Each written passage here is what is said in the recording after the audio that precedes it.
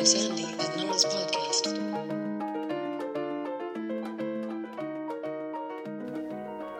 Hey, Nora. Hey, Sandy. How you doing? Last week you weren't feeling so hot. Are you feeling better this week? Are you on the up? I am feeling better. I'm on the up. And Sandy, have you seen how the event is going? Oh, no. You update me every week with a surprise. So I'm very excited. I have finally booked my stay in Vancouver. So it's real now. It's happening. But no, how are we doing? We're doing well. It's going to be a really big event. The ticket sales are really, really strong. And I know I'm excited. And Sandy, I know you're excited to see everybody. It is Tuesday, November 29th at the Maritime Labour Centre in Vancouver. Get your tickets. I don't think that you're at risk of them selling out, but they are going very quickly. And so I would get them sooner rather than later. But we have more than 200 folks already holding tickets. Oh my God, that's so dope. 200 people. Yay. Thank you all for all your support. And also, I met up with someone this week who was just no, I didn't get a ticket because it's sold out. And I was like, what? No. So in case you got confused, it was sold out and now it's not sold out because we made the room bigger. So you could come now if you were hoping to get access to tickets and had seen that news too early. The updated news is that there are tickets available and we are so excited to see you. Yes. Sandy, how are you doing? I'm great. I was in Ottawa last week talking to the Canadian Teachers Federation. So hello to the Canadian Teachers Federation. That was a really fun discussion, and I'm really glad that I did that. And otherwise, I'm doing pretty good. Amazing. I should shout out also to the folks that I met last week at Pathways to Prosperity. Really cool to connect with so many folks working in the immigration and refugee settlement sector. And, it's amazing to see folks. We're very lucky that we get to go kind of place to place in this country and see how things are going, how similar things are, how different things are. And it's just, it's really lovely, which is also why we're looking forward to this Vancouver live show to actually see folks in person. And speaking about things being great, how about we be grateful? I'm sure we've got some people to thank. Nice. Yeah, I like that. That was not the most clever thing I've ever said, but here we are. Yeah, I'll take it.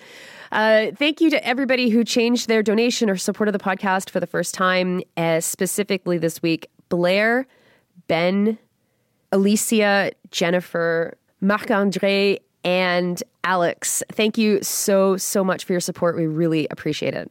Yes. Okay, so Chrystia Freeland watch. You ready? Yep.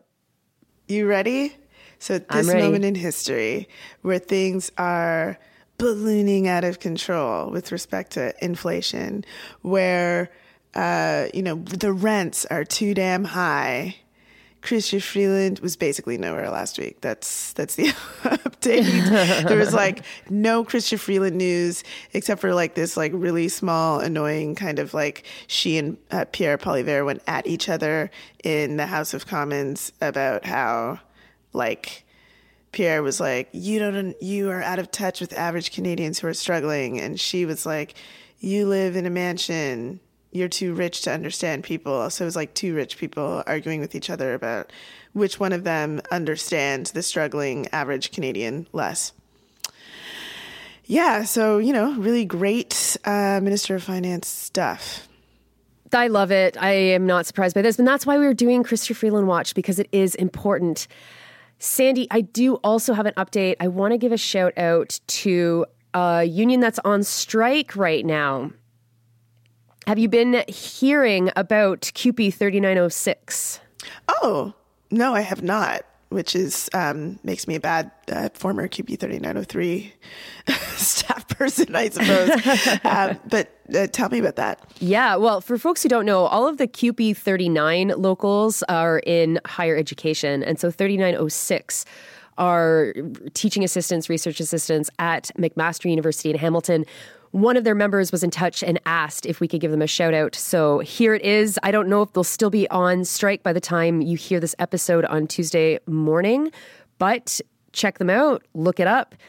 Support your local striking workers. And I also know that 3912, the local at Dalhousie University, had been on strike, and that strike is over. So really great to see workers flexing their labor muscle. And I hope that listeners to the podcast are paying attention to these things. And if they're happening in your backyard, that you're doing what you can to support the striking workers, whether that is like showing up to the picket line with coffee and food, or sharing things online and making sure that you're talking to people in your circles about how important it is to support striking workers. Shout out to all of them, and shout out to everybody that does do that support work. It's so critical.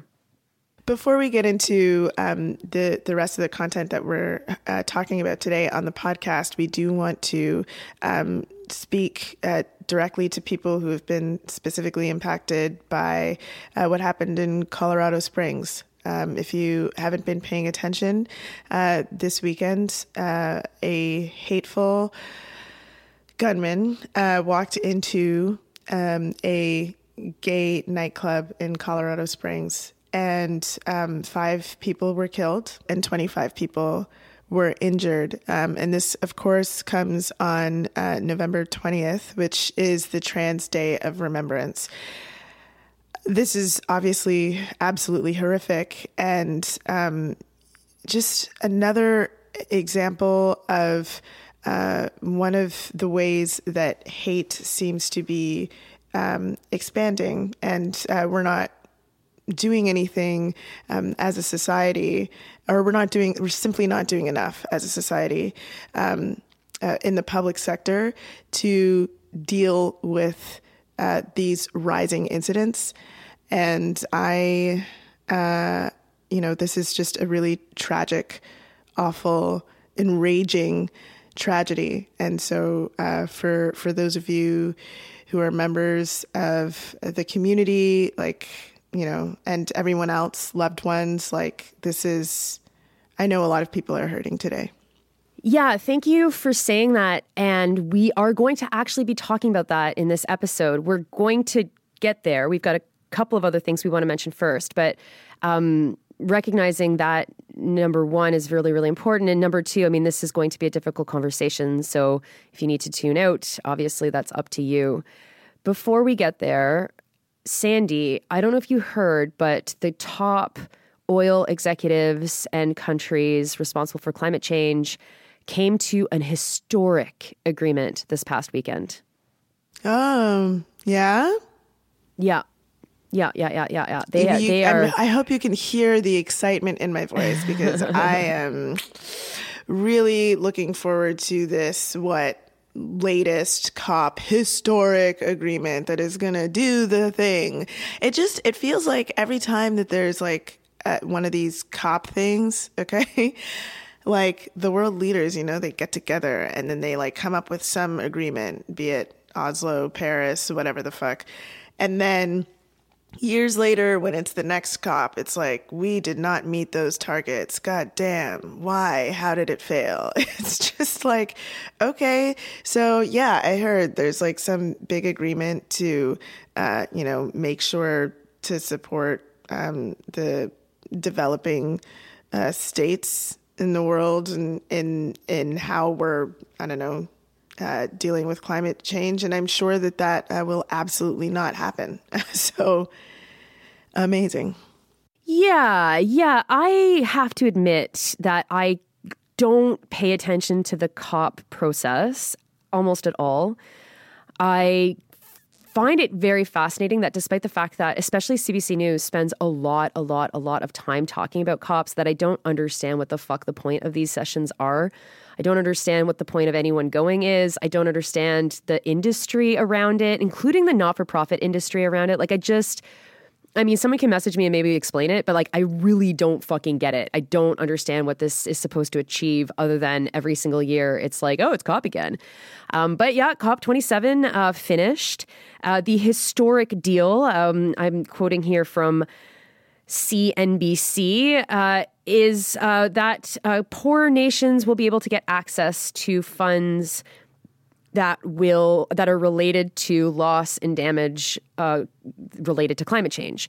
So nations that get pummeled by extreme weather will have access to a global fund that can help them, I don't know, rebuild or save themselves from climate-triggered chaos. That seems like the most expensive Band-Aid that these global powers could have come up with. Yeah. Yeah. So, I mean, great. The most expensive Band-Aid. And I'm sure it's also a really small Band-Aid that will eventually fall off the wound. So great. Yeah. It's great. I think it's a really good moment, though, to consider, like, global temperatures are rising. They are on track to rise at a level that will literally destroy humanity in a couple of generations. It's hard to think about that because it's so depressing.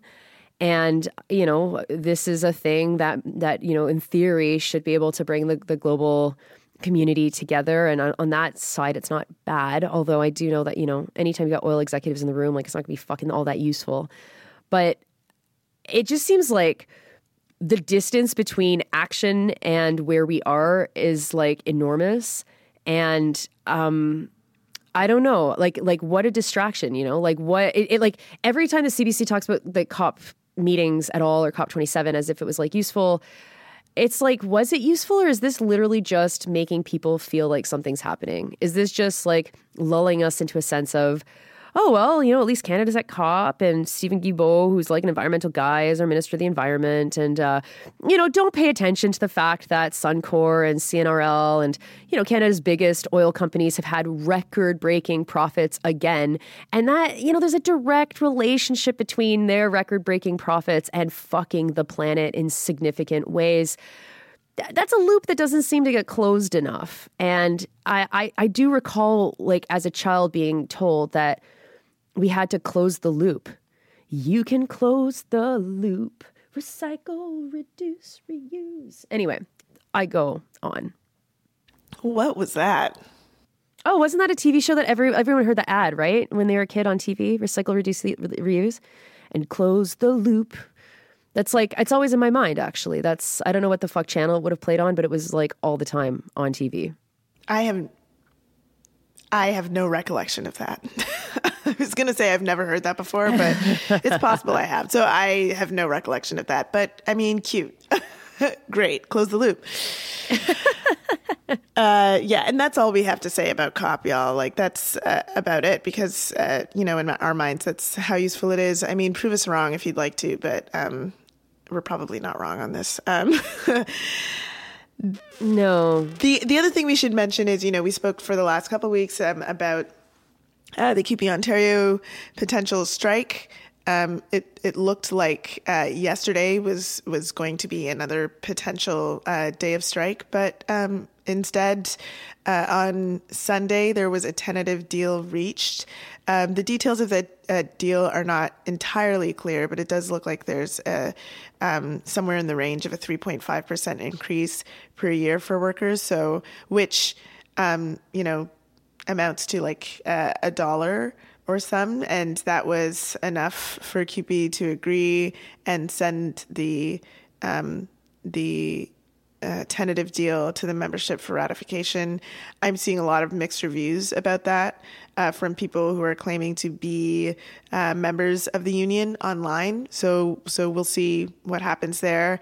I remain sad about the possibilities because I really do think that it was just such a great groundswell of support that it really could have taken this government to task, which is, why they probably have a tentative deal.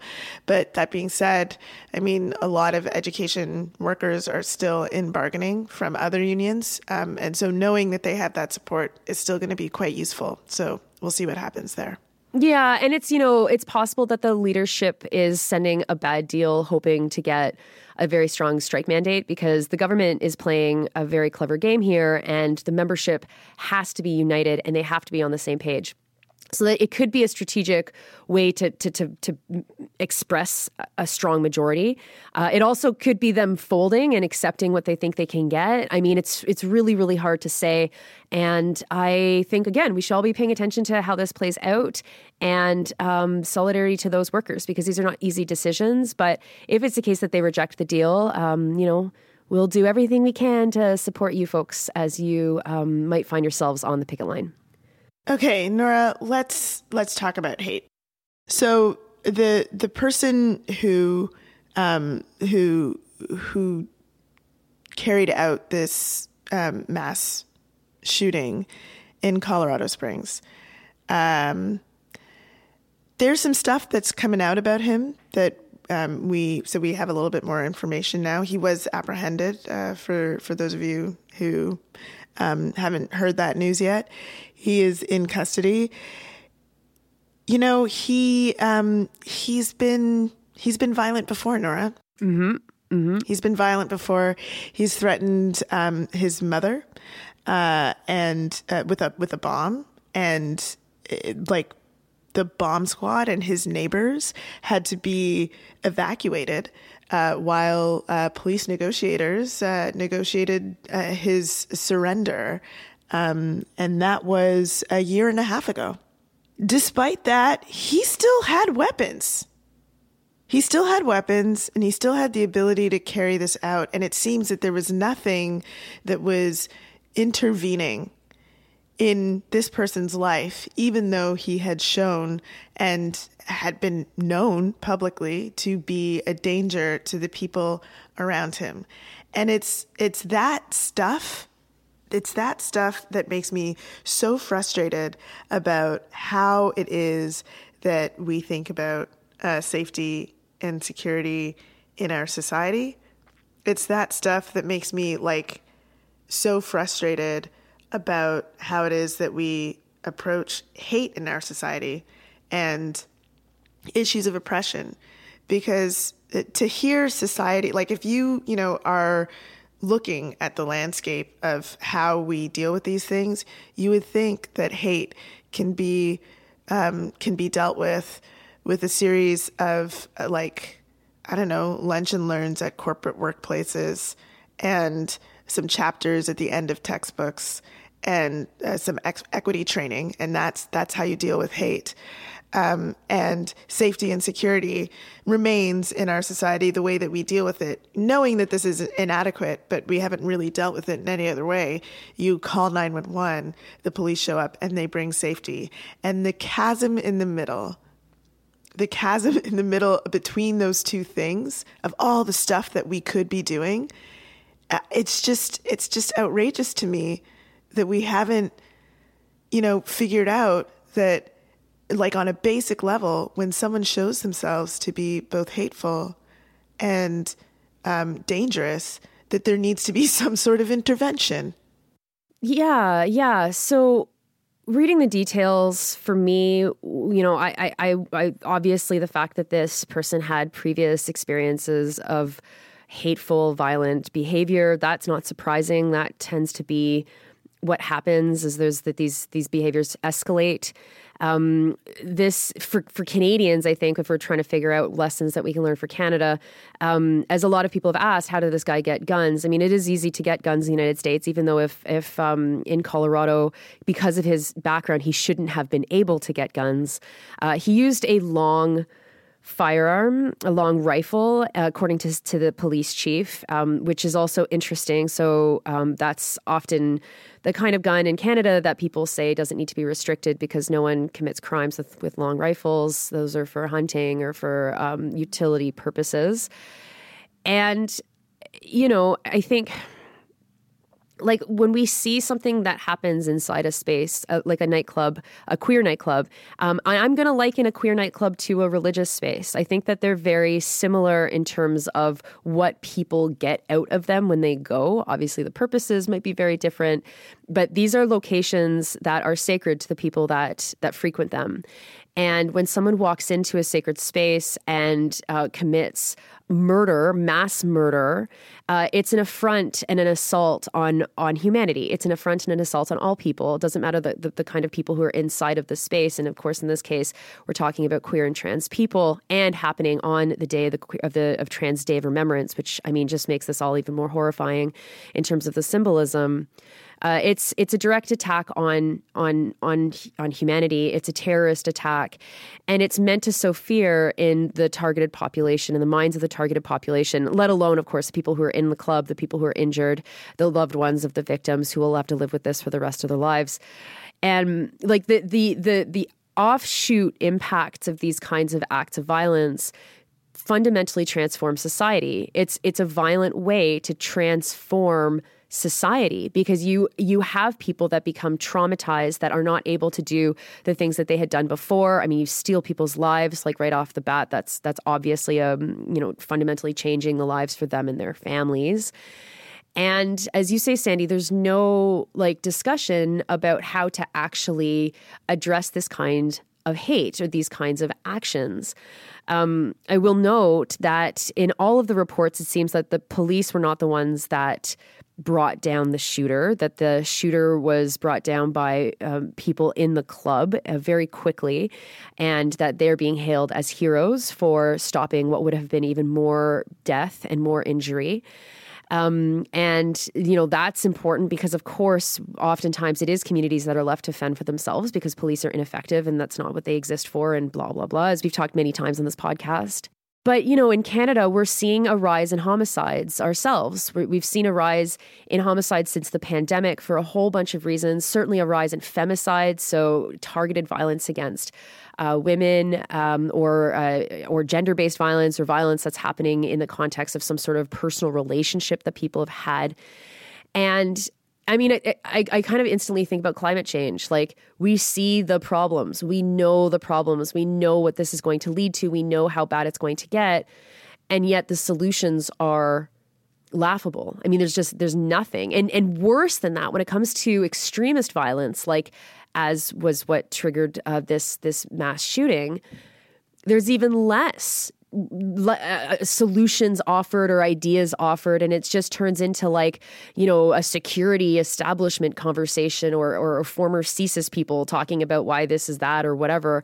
And it's like, we have no collective common knowledge among ourselves of how we're supposed to confront this. And I certainly have my own ideas. I know, Sandy, you have your own ideas, but I don't know what it's going to take to make these ideas go mainstream, because they should have been mainstream for years. And instead, what is mainstream is talking about de-radicalization from security forces or terrorism or whatever comes from the security state, while at the same time we're hearing about the truckers' convoy and a lot of small liberals scratching their heads going, we really don't know what the fuck is going on here or how to deal with this. Even that mainstream conversation about de-radicalization of with security forces or whatever, even that is a stunted conversation. It's like that may be the thing that we hear about in the news every once in a while, but we give major power to these organizations to regulate themselves. And these are cyclical issues that come up again and again. And whatever power that they have to quote unquote control themselves, to make sure that they root out this sort of violence in their midst, it continues to be ineffective. So it's just this weird cycle where we do the same ineffectual things that have been happening for a long time. And I've been doing some research and reading and listening about white supremacist organizing and hateful organizing, just generally in North America. And it is interesting how much of this stuff is cyclical. It looks very similar to what people were dealing with in the 60s. The difference being that gun proliferation in the United States is huge.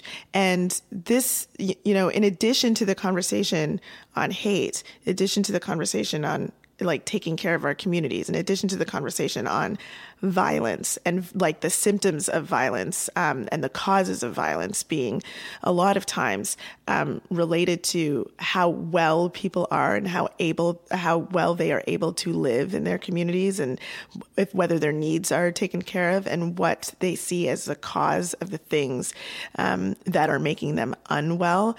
You know, all of that aside, or put to the side for just 1 second, this proliferation of guns, access to guns, that's another thing that we should be paying attention to in Canada, because there are certain parties, the Conservatives, who are flirting with making this the hot button political issue in Canada, seeing how it has been able to polarize people in the United States. And that is, I mean, it's so dangerous. Like, it's so unbelievable. And it's something that I think we should be paying attention to, because all of these policies that we often hear about starting in the United States that we think are like bad often find their way creeping to Canada. And we have to make sure that we are vigilant against that kind of stuff and just fully refuse this becoming some sort of political football. And not just that they come to Canada. As you know, a lot of these ideas and things start here as well. We are an exporter of hateful ideas to the global Anglo and Franco hate sphere. Absolutely. Absolutely. And I just, fuck. It's something that I just feel very, very frustrated about, as I'm sure many of you do, because as you say, like there are so many people who are doing great work to like figure out how hate is nurtured in our society, and have been doing that work for a very long time. And so it is not as though we don't have approaches and solutions that we know could be effective, but for whatever reason, it is not enough for the people in power. And you would think at a time like now, where we know, that there are, people who are planning, their own insurrections, or are training on like makeshift bases that they've created to like have some sort of civil war that spurns from a culture war, that we would take these things really, really seriously, and that we would, change the way that we approach and respond to these things, but we haven't. And it's hard not to feel like really, really cynical about like a political apparatus that, one, doesn't care, in part because this doesn't affect them. And it's like, this will not touch me, is what it seems to be saying. That, political elite kind of class is like, thoughts and prayers, this will not touch me. And it's also hard not to feel cynical about like, the way that politicians respond to these things, or people in power who have the power to impact these things, respond to these things in a way that that is very almost self-centered. Like, you respond to them by saying the right things and making it about telling an audience something about you, instead of making it about making sure that this sort of thing happens less and less and less. Why isn't that the orientation? Why is it more about like, I as a we are all hurt by that, why is it more about you telling me about yourself? I don't care. Like, what is it that you're doing to stop this sort of thing from happening again? And, whether we're in Canada or the United States or elsewhere in the world, like, we don't see that. And it is really, really, really, really frustrating. Well, it's because, as you say, that these are like, our leaders are people that think that they're immune to this stuff, and they are immune to this stuff. They have security. They have a ton of security between them and the individuals that they inspire or anger or trigger or whatever. Like, that is how this kind of terrorism operates. Like, the very difficult truth, and let's talk just specifically about Canada, but you can make the same kind of parallels to the Republicans and the Democrats. But the truth is that these kinds of acts of violence have been able to help both the Liberals and the Conservatives. They benefit from this kind of violence, and they benefit in very different ways. Like the Conservatives, they have this relationship with the far, far right that allows them to put out like buzzwords, to use transphobia, to use homophobia, to use racism in very, very clever ways that are couched and that allows for Pierre Poilievre to have total like freedom to say this wasn't us, this isn't us, this isn't what we stand for. But it sends the message out to individuals who will be excited by that. And those individuals mostly are within the conservative world, the conservative movement. Maybe they're not members of the party, but they're ready to vote for them. They support them. That's where they feel at home. For the fringes of that, the individuals that will look at Poilievre and say he's a snake, that they can't trust the government, they can't trust what they're doing, they then take these messages and then do the far-right violence. Sometimes we see that directly, or sometimes we see them inspiring people to do this. You know, I talk a lot with people that try to understand far-right violence and the individuals that perpetuate it, and they don't understand how these people, and I'm thinking of specific people that have done far-right mass shootings in Canada or mass killings in Canada, and it's like, but they weren't formal members of these far-right groups. You know, maybe they didn't even vote Conservative, maybe they didn't even vote. And it's like, that's not the issue. It's the ecosystem that this creates, and the Conservatives turn it on, they turn it off, they have arms distance from it. Poilievre can go down and get all of the positive publicity of supporting the truckers' convoy with none of the negative publicity that comes with the more fringe elements of that. And then the fringes is like, these are fringe. This isn't real. And so they benefit a lot from these messages. And if you have like 100 people and Poilievre's message reached 90 of them, and then the rest of the 10 are too fringe and too far right for that to be captured by his message, it doesn't matter, because it helps to shape political conversations and political consensus in this country. Now, the Liberals benefit from it in a very different way, and in kind of the opposite way. The Liberals, they look at what Poilievre does, they look at the far right, and they say to Canadians, look, if you don't support us, if you throw your votes away with the NDP, you're going to get Poilievre. And look how bad it is. He plays footsies with the far right. He's hanging out at the Freedom Convoy, which was such an emergency that we had to invoke the Emergencies Act.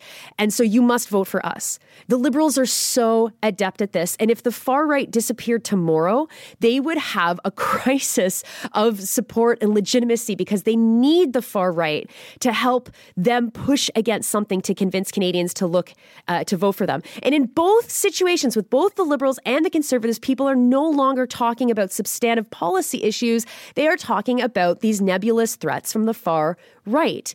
And it's so clever, and it's so embedded in how politics operates in Canada that, you know, I mean, I just don't know how you look at the world and not see these things. And so when there's no political benefit for either of the two main parties to confront far-right hatred in any significant way, well, where does that leave us? Wow, I think that is the issue. Like, I feel like you've described it so well, you know, like from a political standpoint. Another thing that I think is that harms this issue, that perpetuates this issue, is, you know, I was talking to a friend this week about like some of the weirdness of things that are like Canadian culture. And it's like one of the things that, you know, we're kind of taught, I think, to be like as Canadians growing up, is to like, you know, be sort of centrist about everything. Like, you're taught growing up that the center is the best way, is the way to be. It's the most reasonable thing. And as Canadians, you know, we're like, you know, super polite and reasonable people. And that what that means is that nothing is as bad as anyone says it is. From a cultural standpoint, nothing is as bad as anyone says it is. So if someone says, femicide is an issue, if someone says transphobia and trans hate is a major issue, if someone says Black people are being gunned down by the police at 20 times the rate of other people, the Canadian sensibility, like what has been ingrained in us, is to think it's not really that bad.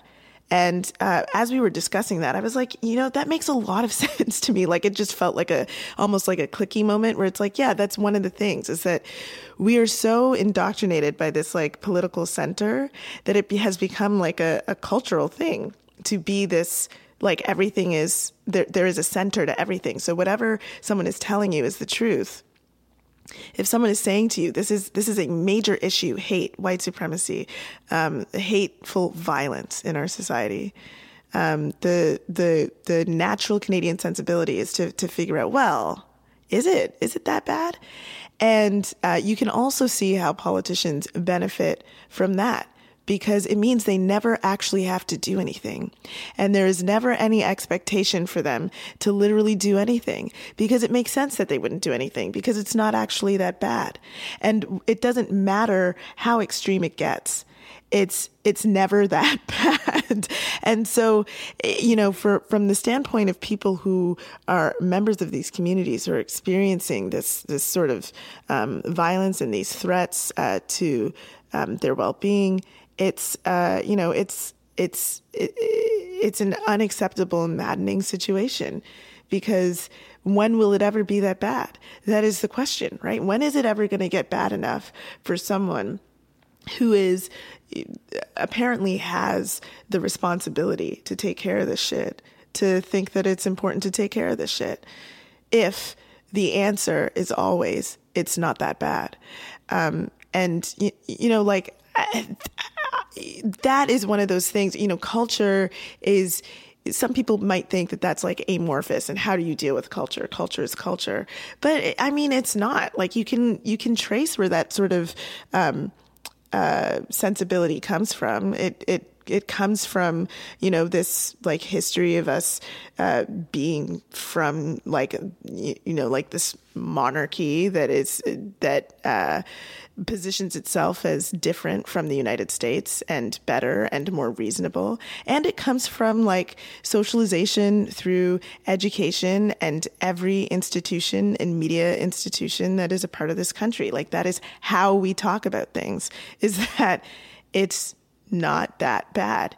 Even after a horrific situation might happen, we will talk about how, as Canadians, this is an aberration. This is not how Canadians are. It is not that bad. It is not a problem for us.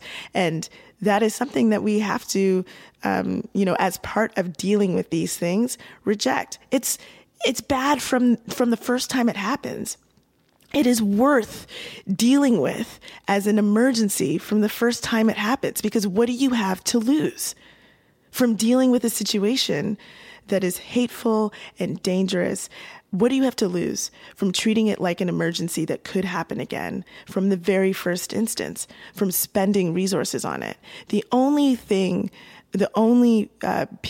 group of people that benefit from the posture of, it's not that bad, it's not us, it's somewhere else, this is an aberration, are politicians and the hateful people themselves. So there's no reason to be thinking in that way. Mm-hmm. I want to throw something to Sandy that I saw this weekend that I know that you're going to say the right thing. I know that you're going to say something awesome in response to this. I was reading my newspaper and I saw a review for a new book. And the book is written by journalist Hélène Buzzetti, who Quebecers will know. English Canadians might not know. Hélène was, for more than 20 years, the parliamentary correspondent for Le Devoir. So Quebec's eyes on the federal parliament, on what's going on in Ottawa. And she has this new book out, and it's called, in support of, or something like that, The Extreme Center. And in this interview, she admits that she spends more time criticizing the far left because she thinks that the far right has had its fair share of criticism, and she's trying to like balance the sides of making sure that the far left gets its just level of criticism as the far right has had.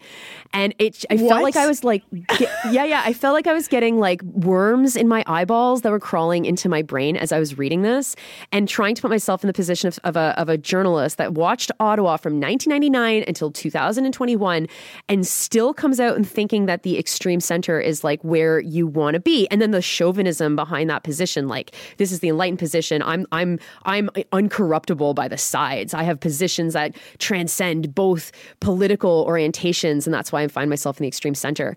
And I'm just like, I think that that's an interesting way to end, is this idea that as you say, things are not that bad. The Canadians are very like centrist in how we're told to be. But like, how do you react to this idea that like the extreme center is the natural enlightened location for us to fall down? I mean, God, what a fucking mirage of meaninglessness. Like that doesn't mean anything. What is the extreme center? The center has been pulled right in the last like 30 years, 40 years. The center has been pulled right massively. So congratulations, you're just the right. Like if you started there in 1999 and have come to this place that you need to have a fealty to the center 20 years later, 20 plus some years later, you have just gone to the rightward position. Like that's who you are, if that's what you're defending. Because at that point in 1999, what was outrageous was like the Reform Party. And that's where people were, the Reform Party, and then later the Canadian Alliance, where people were thinking those people are nuts. Those people are like what, we didn't have the term alt-right at that time, and we weren't using white supremacy in the way that we should have. But that's what that was. And people would make fun of those parties on the radio and in the news, saying that this was so outrageous that people like that would never, the centrist position was that we shouldn't care about those things. And now those policies, those people who ran those political parties, Stephen Harper was of the Canadian Alliance, now those people get into power and can put in policies that stoke white supremacist organizing. So what the center, and sorry, you think that it's necessary to out of some weird idea of fairness to critique the left, to make sure that the left gets their fair share. People in the center, the left represents like such a threat to them. I think that's the reason why, they hate them so much, because left-wing policies are about morals and morality and humanity. And if you were to accept left-wing policies from the center position, then you're a bad person. And the center people don't want to be bad people. So they have to position the left as outrageous. It has to be outrageous to be like, we need to have policies or pay attention to on a systemic level hate. That has to be outrageous, because otherwise they're bad people. It has to be that it's like an individual thing, that it's not our fault. We can't do anything about it, because otherwise they're bad people. That's why I think the center hates us so much and spends all of this time tying themselves in knots, trying to justify that, the right, who want people to die and is careening humanity towards the end, is just as bad as, the left, who wants to make sure that cops stop killing people and that we deal with violence in a way that is preventative rather than responding to mass murders again and again and again. Like, even just saying the things out loud, it's just like, am I living in some sort of horror comedy show? It doesn't make any sense. And I cannot believe that, sorry, this is a book that was published? Like, these are ideas that someone thought cool, let's put this into a book and sell it. Yeah. My God. Yeah. Well, it helps to obscure, as you say, like those solutions. And I often run into people who are unsure about the solutions. And it's like, there are a lot of solutions to fighting far-right hatred and violence. And one of the solutions is in empowering communities and in democratic control of things within our community. And when you have democratic control, you actually are able to reach people directly. And if someone's falling through the cracks, there's more points of contact with them because we're running things ourselves. We're trying to mobilize or organize or do things that help to keep ourselves alive and fed and able to move around and safe and whatever. And so, I mean, part of the defunding the police movement, a big part of defunding the police movement is, of course, redirecting money into things that would actually make things better, make things more secure for average people instead of just the rich, or to not orient everything towards private property and the protection of private property. But it's not just that. There's a lot of other options too. And, you know, any left-wing liberal who might fall by accident over this episode, like, I challenge you, if you like are not sure what you're supposed to do and you're not sure about how your party needs to act, well, first of all, you have to be honest about how your party benefits from all of this stuff and ask yourself, you know, are we not creating these like massive targeted programs to stop hatred and to stop far right violence because we benefit from them? And maybe that's too cynical a take for some people, but I don't see any other explanation why, because the only explanation that we're given is it's just too hard. It's just too complicated. I think on this podcast before, we have spoken about ideas of preventing violence. So if you're listening to this podcast and you're like, man, they keep referencing this stuff, but we don't know what they're talking about, I really encourage you to go back and take a look at some of the episodes, especially the ones that talk about defunding the police or police abolition, and ones that talk about violence against women, and ones that talk about violence against Indigenous communities. Go back and listen to some of those episodes, because we've talked several times about some of these ideas for, taking a preventative approach to violence and rooting out the systemic causes of violence in our community. But in close of this episode, for everyone, out there, I know we're reeling from this kind of news that has happened. And, I feel for all of us who are being impacted by this and feeling deeply about it. And I know it can feel like